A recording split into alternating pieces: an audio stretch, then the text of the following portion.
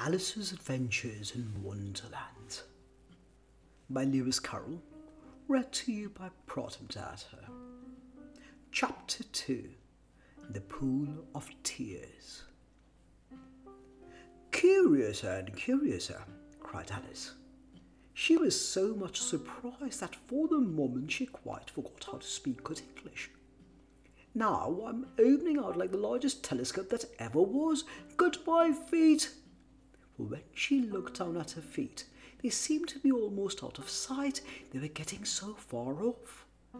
"Oh, my poor little feet, I wonder who will put on your shoes and stockings for you now, dears.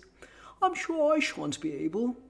I shall be a great deal too far off to trouble myself about you. You must manage the best way you can. But I must be kind to them," thought Alice, "or perhaps they won't walk the way I want to go. Let me see. I'll give them a new pair of boots every Christmas." And she went on planning to herself how she would manage it. "They must go by the carrier," she thought, "and how funny it will seem sending presents to one's own feet, and how odd the directions will look. Alice's right foot, Esquire, hearthrug, near the fender, with Alice's love. Oh dear, what nonsense I'm talking." Just then her head struck against the roof of the hall. In fact, she was now more than 9 feet high, and she at once took up the little golden key and hurried off to the garden door. Poor Alice! It was as much as she could do, lying down on one side, to look through into the garden with one eye, but to get through was more hopeless than ever. She sat down and began to cry again. "You ought to be ashamed of yourself," said Alice. "A great girl like you," she might as well say this, "to go on crying in this way. Stop this moment, I tell you." But she went on all the same, shedding gallons of tears until there was a large pool all round her, about 4 inches deep and reaching half down the hall. After a time, she heard a little pattering of feet in the distance, and she hastily dried her eyes to see what was coming. It was the White Rabbit returning, splendidly dressed, with a pair of white kid gloves in one hand and a large fan in the other. He came trotting along in a great hurry, muttering to himself as he came, "Oh, the Duchess, the Duchess! Oh, won't she be savage if I've kept her waiting?" Alice felt so desperate that she was ready to ask help of anyone. So when the rabbit came near her, she began in a low, timid voice, "If you please, sir." The rabbit started violently, dropped the white-clad gloves and the fan, and scurried away into the darkness as hard as he could go. Alice took up the fan and gloves, and, as the hall was very hot, she kept fanning herself all the time she went on talking. "Dear, dear, how queer everything is today. And yesterday things went on just as usual. I wonder if I've been changed in the night. Let me think. Was I the same when I got up this morning? I almost think I can remember feeling a little different. But if I'm not the same, the next question is, who in the world am I? That's the great puzzle." And she began thinking over all the children she knew that were of the same age as herself, to see if she could have been changed for any of them.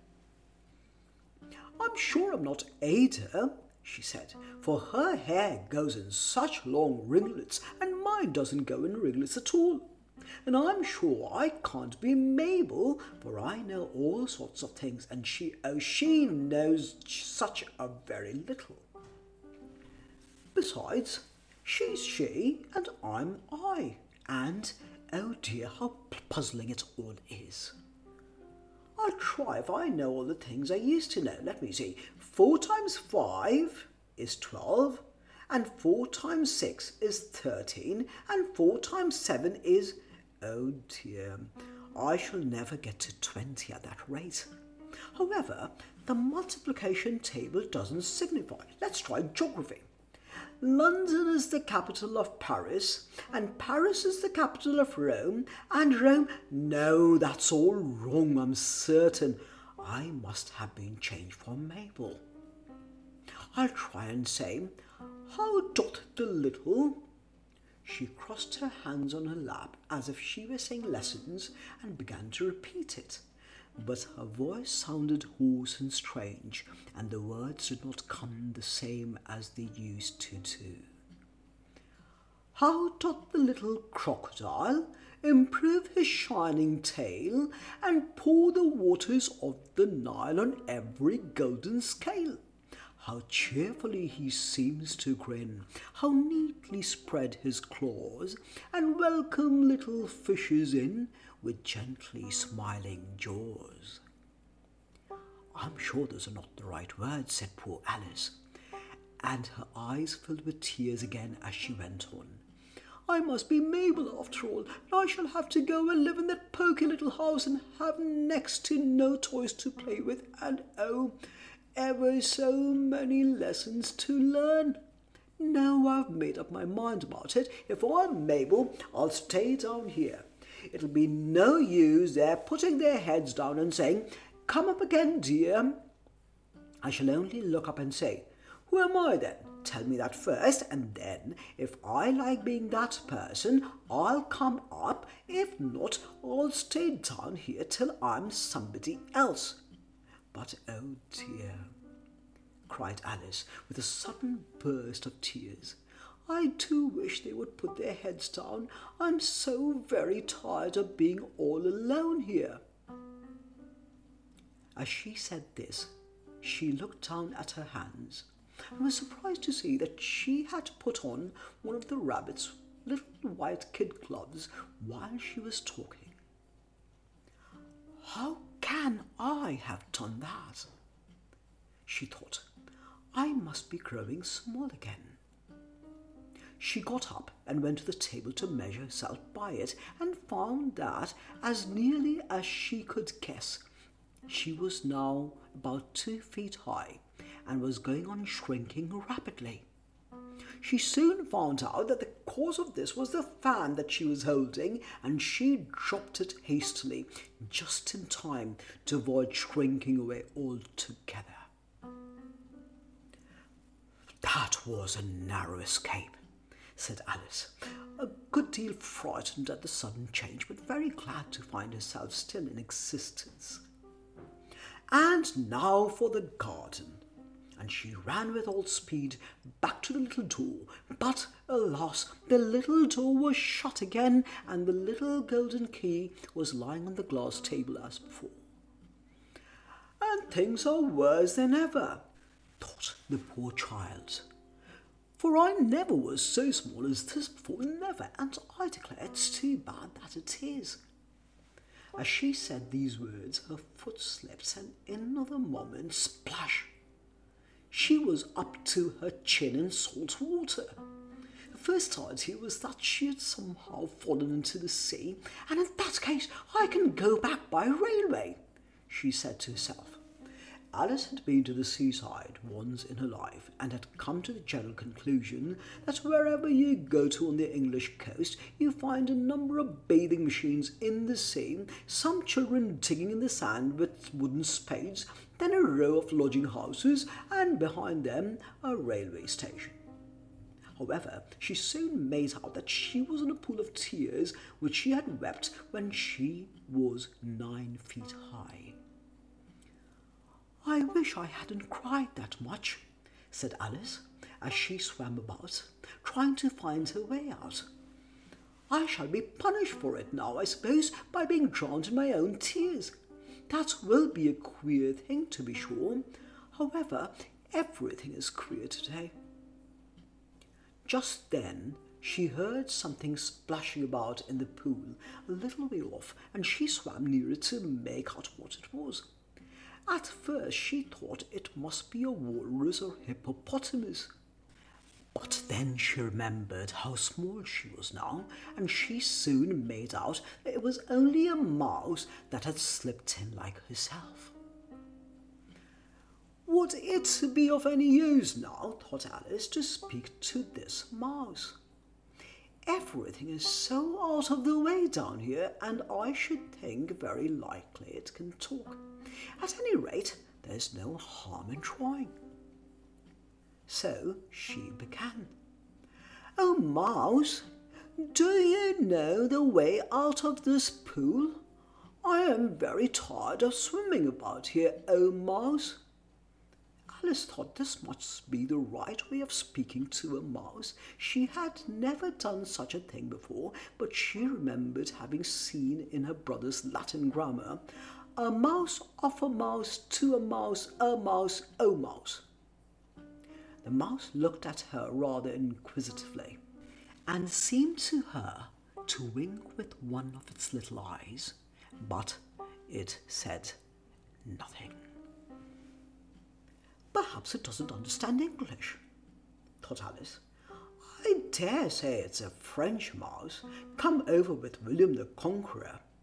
For with all her knowledge of history, Alice had no very clear notion how long ago anything had happened. So she began again. "Où est ma chatte?" which was the first sentence in her French lesson book. The mouse gave a sudden leap out of the water and seemed to quiver all over with fright. "Oh, I beg your pardon," cried Alice hastily, afraid that she had hurt the poor animal's feelings. "I quite forgot you didn't like cats." "Not like cats?"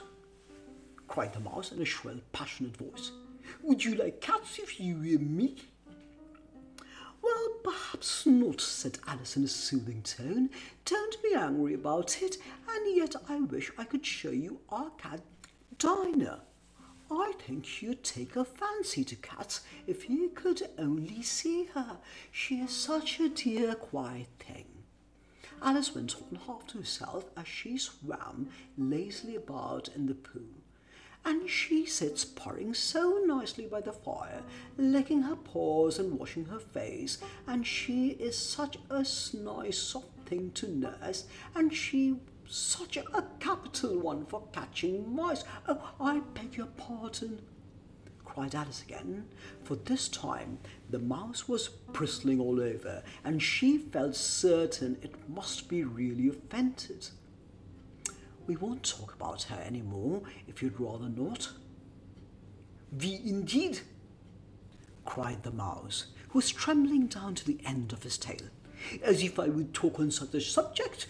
Our family always hated cats. Nasty, vulgar things. Don't let me hear the name again." "I won't indeed," said Alice, in a great hurry to change the subject of the conversation. Are you fond of dogs?" The mouse did not answer, so Alice went on eagerly. "There is such a nice little dog near our house that I would like to show you.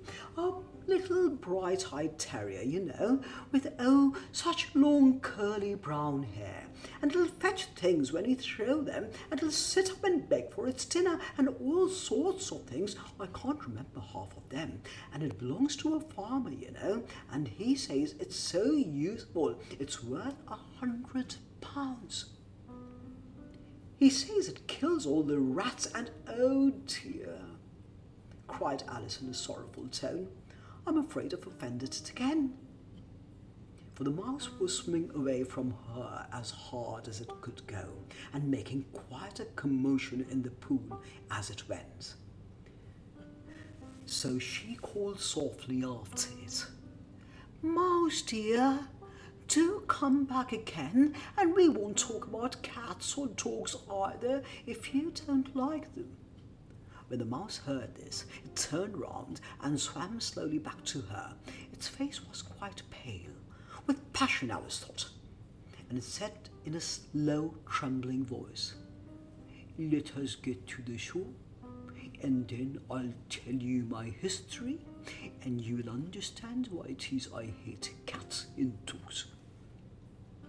It was high time to go, for the pool was getting quite crowded with the birds and animals that had fallen into it.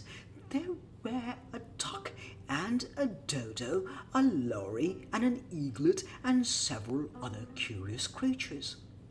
Alice led the way, and the whole party swam to the shore.